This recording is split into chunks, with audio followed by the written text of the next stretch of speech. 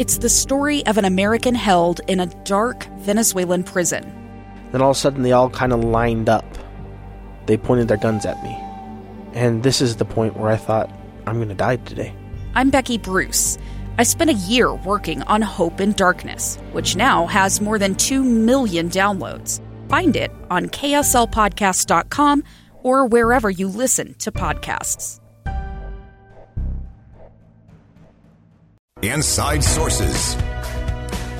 Thanks for joining us on our special 1 hour of coverage, Supply Chain Shock on Inside Sources here with KSL News Radio, brought to you by Volkswagen Southtown. For years, we've really had the luxury of having pretty much anything we wanted, whenever we wanted, always at our fingertips, thanks to a global supply chain. There are thousands of options for just about any one product that you want, but could this shock to the supply chain that we're seeing and watching play out before our eyes, could it change all that? Miles Hansen is president and CEO of World Trade Center Utah, and he joins us on the line now to discuss whether or not the U.S. can move forward, whether protectionist economy is in the offing here, or what comes next, especially for those here in the state of Utah. Miles, welcome back to the program. Boyd, it's great to be on today, and thank you for covering this issue in a full hour on it. This is such an important issue that really affects consumers and companies and really our national economy. Yeah, so let's break it down just a little bit. I've been dying to ask you, from your unique vantage point and your experience, what do you see as the main drivers of this? What are the things we're not thinking about when it comes to the supply chain? You know, Boyd, what I really see is there's been a really significant surge in demand. At the same time, we're facing constraints in supply. So on the demand side, right, a lot of pent-up demand during the pandemic. We've seen really unprecedented government intervention, right? Lots of government money that's getting injected in economies, not just here in the United States, but around the world, that leads to an increase of consumption. We've also seen a really fundamental shift in how businesses think about supply chains, and so shifting from just-in-time delivery to just-in-case. If you're a procurement specialist at a company anywhere in the world, at this point, the last thing that you want to have to do is to go to your boss and say, I'm sorry, we didn't order enough of it, or we don't have enough. And as companies do that in mass around the world, it's leading to this really historic increase in demand. And then the last thing on the demand side that I think is the most important and will last the longest is we've seen a lot of increased productivity during the pandemic. And it happened very quickly. With the disruption and all the pain that caused, there have been significant productivity gains, which then leads to more demand over time. And where the first three things are temporary in nature, this last one is one that will continue in the years to come. Oh, that's great insight. Nobody's talking about that, and that it will be a continued driver as we move everything forward. I want to get your perspective, Miles, in terms of, there's a lot of chatter in terms of, okay, this is we got to get back to made in the USA. We've got to get to some of these protectionist kinds of things to keep things inside. And of course, a few years ago, that was blasphemy to talk about that kind of thing. Yeah. And now suddenly those same people are saying, no, we have to do it here at home. How do you see it? I think it's really important to again look at these drivers of demand, and then on the supply side, we've had constraints in labor supply. It's been pandemic related, and also some unions, slowing things down in ports. We've seen a consolidation in the shipping market over the past several years that has also reduced supply of shipping and logistical infrastructure. With port infrastructure, right? There's not enough land on the coast to expand our port infrastructure. And we're also seeing increasingly constraints in the supply of energy. And so when I look to your question, it's like, okay, on the demand side and supply side, what is temporary and what will likely pass, and what is long-term? And on both the demand and supply side, you do see some long-term drivers that will persist, that will make it a little bit more difficult. That is augmented with an increase of industrial policy, which means more government intervention in the economy than what we've seen over the past few decades. That's likely to persist.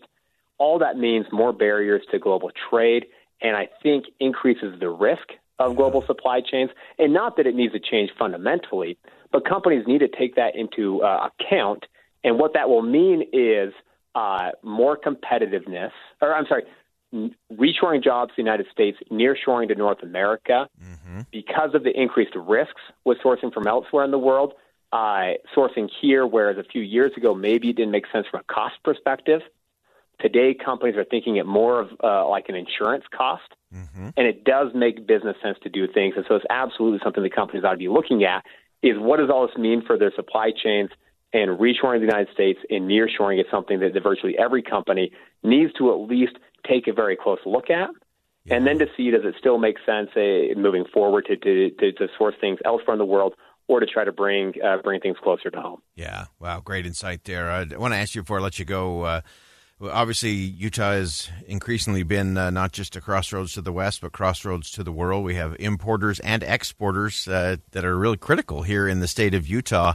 What are you seeing from World Trade Center Utah in terms of how local companies are dealing with this, and what are some of the things that you're hoping on the horizon will help them to move forward with that kind of confidence you just described?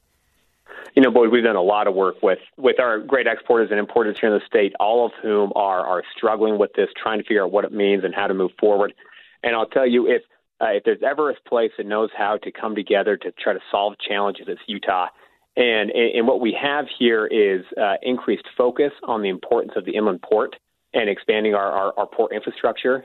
Right, this is important not just for Utah, but for North American supply chains. And if there's ever a time to underscore the fact that we don't have enough port infrastructure on the coasts, it's now. And so we've been very much doing everything we can to support the Inland Port Authority and the important work that they're doing.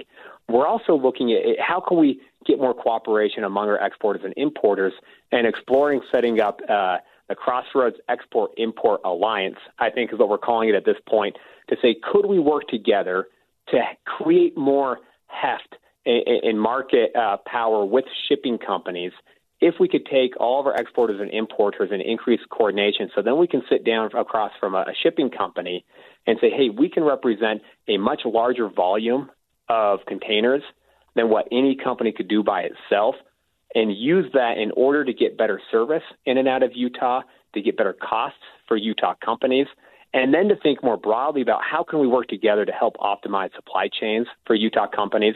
And this is innovative. It's very collaborative. It's an ongoing effort. But as we try to do this, I am confident that we're going to come up with innovative solutions here in Utah that's going to help our companies continue to be competitive.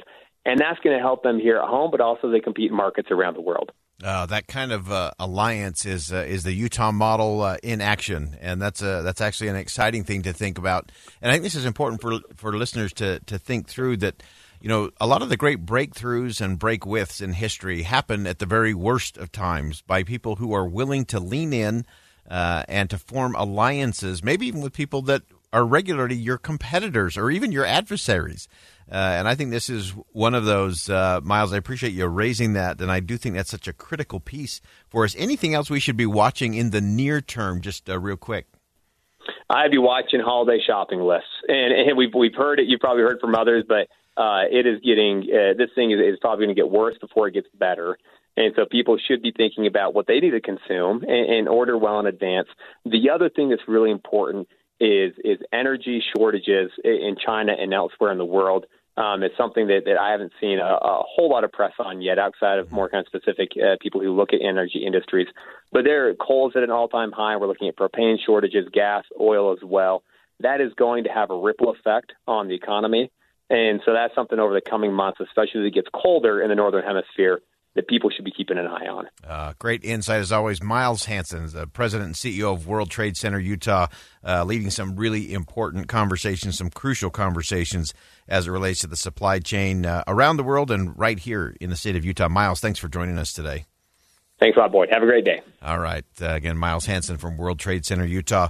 So that brings us to the end of our first hour, this special hour on the supply chain issues going on, the supply chain crisis that many are looking at. And we're going to do what we always like to do on this program. We're going to stay with the question just a little bit longer. We're not quite done. We're going to unpack some of the things we learned over the last hour, give you some insight of what you need to be watching for in the days and months ahead. Stay with us right here on KSL News Radio. We'll be back. I'm Dave Cawley, investigative journalist and host of the podcast Cold. In October of 1985, a woman named Cherie Warren left work at a busy Salt Lake City office to meet her estranged husband at a downtown auto dealership. She never made it home. Cherie's car surfaced weeks later in Las Vegas. In the parking lot of a hotel casino. No one knows how it got there. Strange. It was strange. Both Cherie's estranged husband and her boyfriend raised suspicion for investigators. I kind of thought that he might have done something. But no arrests were ever made. In Cold Season 3, we dig into double lives, make new connections in the case, and examine the difficulty raised by reasonable doubt. We want answers just as much as anyone else. They have creeps like that now too, so nothing's changed. That's the new Cold Season 3, The Search for Cherie, now available anywhere you get your podcasts.